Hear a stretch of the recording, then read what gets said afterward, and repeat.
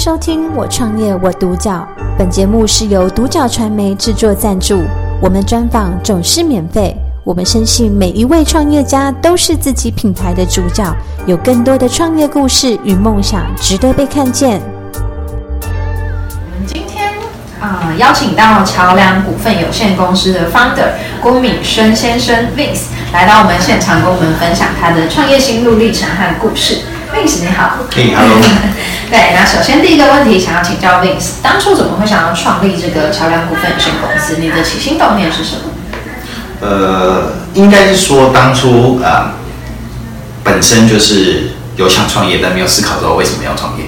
然后在创业的过程中，一直想要找一个比较好的题目。那最早是想做金融教育，但是后来因为一些可能想法，就是认为说在看心理学的时候，我觉得每一个人的类型或先天他的可能使命，或者是他的成功的定义是不一样的。所以我发现，在做金融教育的时候，其实你还是鼓励大家去追逐金钱。所以我希望大家是可以再回到做认识自己的层面。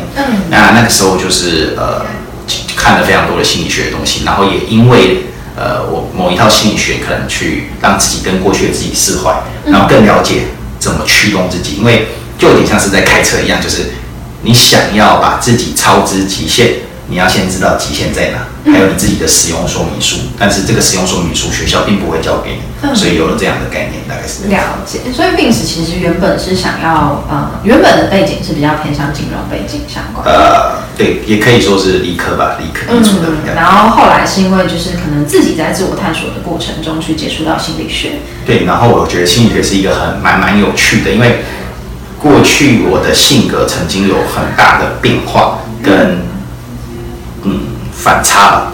然后我一直在思考到底那个起因动念，或者是像你说那个因果关系的那个因是什么。所以那时候花了很多时间去研究心理学，当然有行为心理学跟动机有关的，但行为心理学就是比较难去解释。比如说我手材料，可能我是一个防卫心态，但这种东西比较难去解释。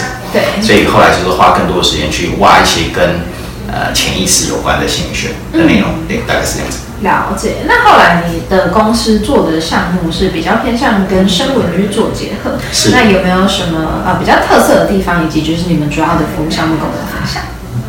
比较特色的地方的话，就是我们公司目前的定位是 B2B2C， 所以我们的定位其实很简单，就是我们没有要去打破任何样的产业，而是协助企业在他们的本业可以因为我们的工具做到提升，所以我们扮演的是一个资讯商的角色。我透过声纹去分析一个人的人格特质，或者是他的 driver 跟他的驱动因子，或者是他的消费的模式跟习惯，去告诉你说这个人基于坏做了这件事情。可是目前在现在这个社会中，当然大家都在讲 big data， 所以你的这些 data 看到都是 what， 他去做了这个消费，但你不知道他为何而做。那实际上你真的相信两个都买苹果手机，后来在做可能都去中华电信或者去 7-Eleven 缴费的人，他们的性格会一样的吗？如果你单纯这种话去分析，可能不会一样。但是我告诉你，他是因为坏而做到这件事情的时候，你是不是就有不一样的变动方式？对，所以它主要会分成两个层面，就是一个是在最多终端消费者的产业，我会告诉你他是基于什么样的原因去买单你的产品，基于什么样的诉求。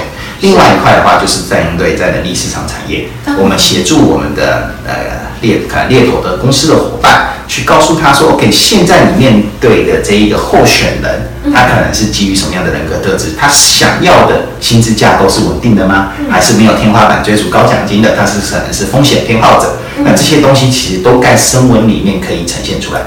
那我们公司扮演的价值会是在后面这一块。那除此之外，目前的替代解决方案就是传统的性向问卷。那性向问卷当然有它的能力所在，但是对于一些可能后天经验法则比较强或者是比较聪明的人，他可能会知道这个问题背后的动机在问什么。比如说我应征会计，我不会说我自己很粗心，这种类似的问题，所以透过声纹它可以避免，然后也不是在测你现在的状态，而是告诉你说你先天你这个人的性格优势劣势大概是什么。对，大概是。所以比较偏向用分析去用声纹去分析一个人的状态，或者是说一个人在做事情的一个动机这样子。对，主要是会是偏向动机的。那它的应用程度就其实还蛮广泛，但你们现在比较主要是做在关于市场对人的面试这件事情。对，人的面试这一块，尤其是像现在疫情嘛，对。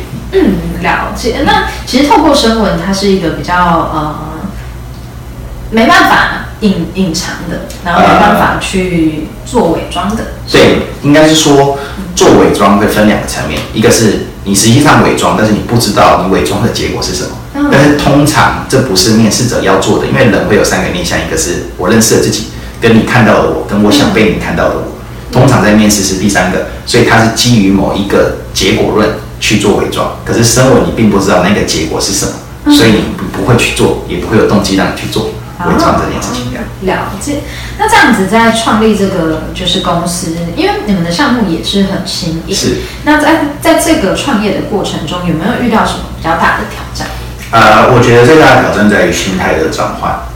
对，然后心态的转换就是分成2个层面嘛，一个是你的心态适不适合 fit 到创业者，跟另外一个是你过去让你可能有小有成绩的那个心态适不适合沿用到创业。那这2件事情，当然每一个人过去可能小成功的这个心态是不一样的。举例来讲，就是我过去是作为一个比较偏好做价值投资的人，那你会习惯等到机会很明显出现，或者这个球是你会打的时候再回榜。可是光要等待这件事情，其实在创业中你的 burn rate 就已经烧了好几个月。但这件事情在创业中就不一样，创业可能比较适合的心态是，你可能只有50%的机会，那你要想办法做球自己把球抛上去，然后还要自己跳下来杀球。那你就应该去拼一把，对啊。那这样的心态的转换是当时候我花了比较多的时间才意识到这样子。了解。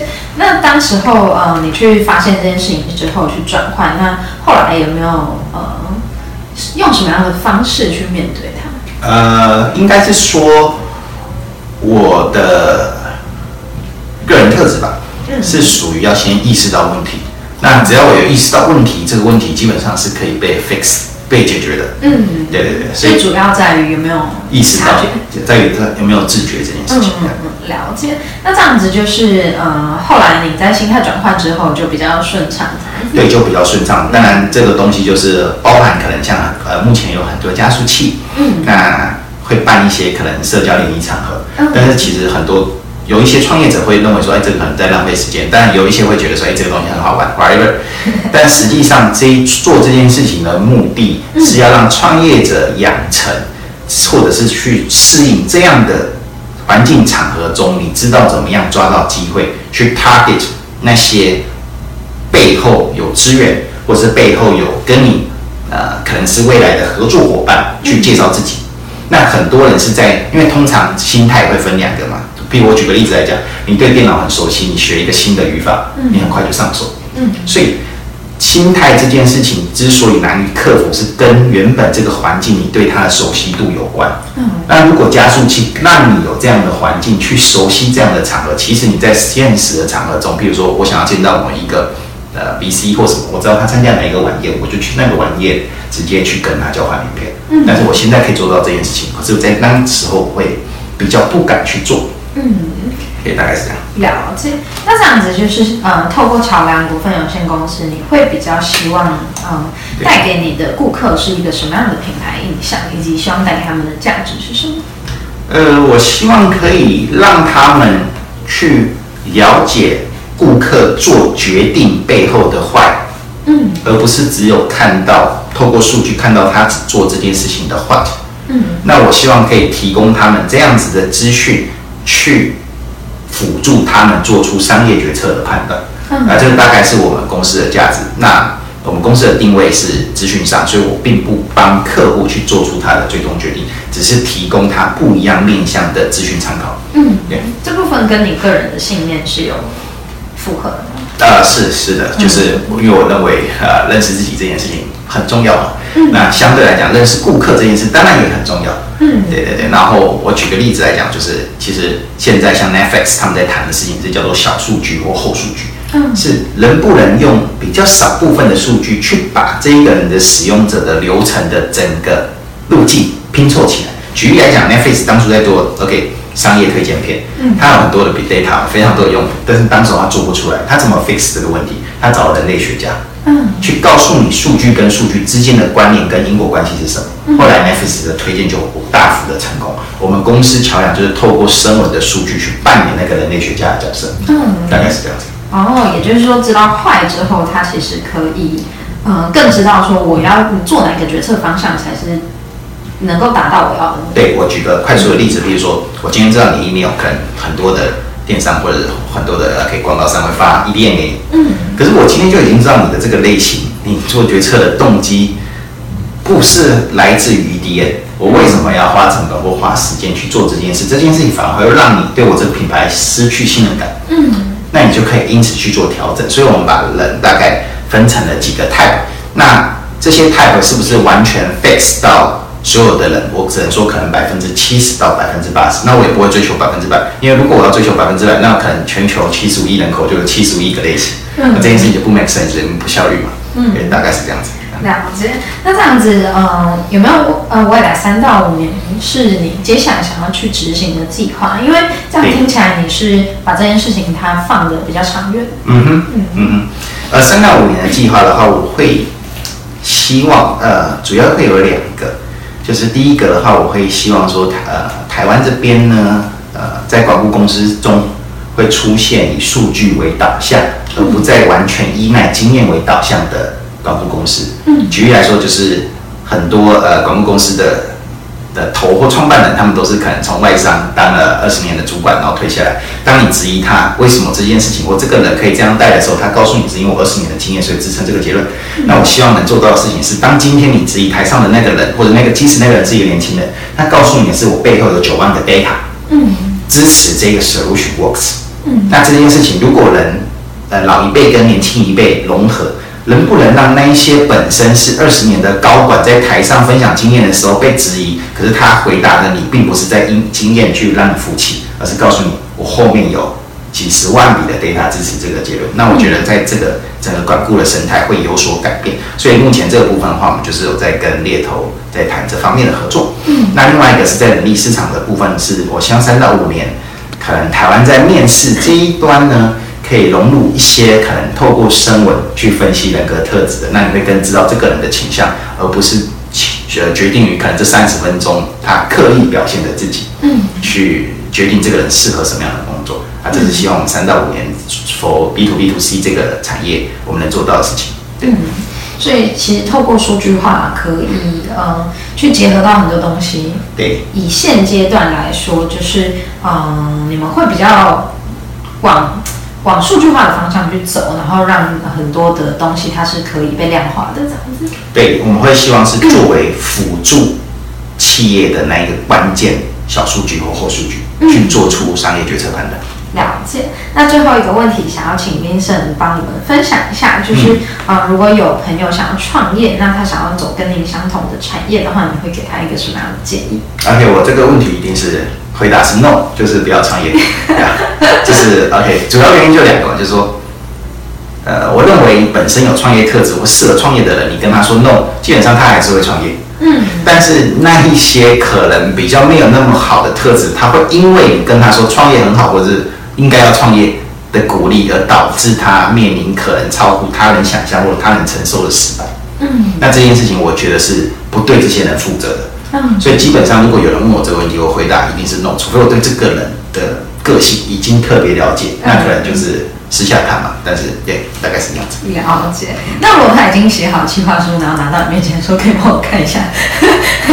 看一下，当然我会给看一下的建议嘛。那对啊，那商业模式是一个好玩的东西，就是我也是不断的在学习跟了解，那每天都在做这件事。譬如说，举个例子来讲，就是我觉得这件事情一直是很好玩，就是我去研究，可能譬如说我举华纳威秀，是，那你会想到什么？电影嘛，对，所以这件事情就要画 other people view， 大家眼中它是什么？但实际上华纳威秀靠这个赚钱吗？不是，它实际上赚钱的是爆米花跟饮料。所以你这2件事情要想得非常清楚，但这2件事情还要合乎直觉，你才赚得到钱。所以这就牵扯到可能在很多年前美国的影集里面，我在看电影的时候，我总要配爆米花，因为看电影配爆米花，这不是原本人类符合的直觉。但透过影集教育大家，大家就会养成说，我看电影的时候应该要买爆米花。那为什么是爆米花而不是波卡？是因为7-Eleven买了就卖了嘛，如果他卖的比较便宜，就在那时候买。所以爆米花是一个可以打自己品牌，而且它是热的时候比较好吃的，料不好吃，所以你不会事先买的东西，所以它可以赚得到很高的毛利在后面。但是如果前面的这个品质下降，大家不会来你的店，因为你后面的钱也都赚不到，所以你要很清楚花的 people view 跟你实际上靠什么赚钱，这两个东西可以是不一样的。大概是这样。了解，那谢谢 Vince 很愿意就是跟我们分享这些细节。那今天我也听到就是很专业，以及就是您是一个很有逻辑性的一个人，对啊，所以今天就是对真的很舒服。我独角，本节目是由独角传媒制作赞助，我们专访总是免费。你也有品牌创业故事与梦想吗？订阅追踪并联系我们，让你的创业故事与梦想也可以被看见。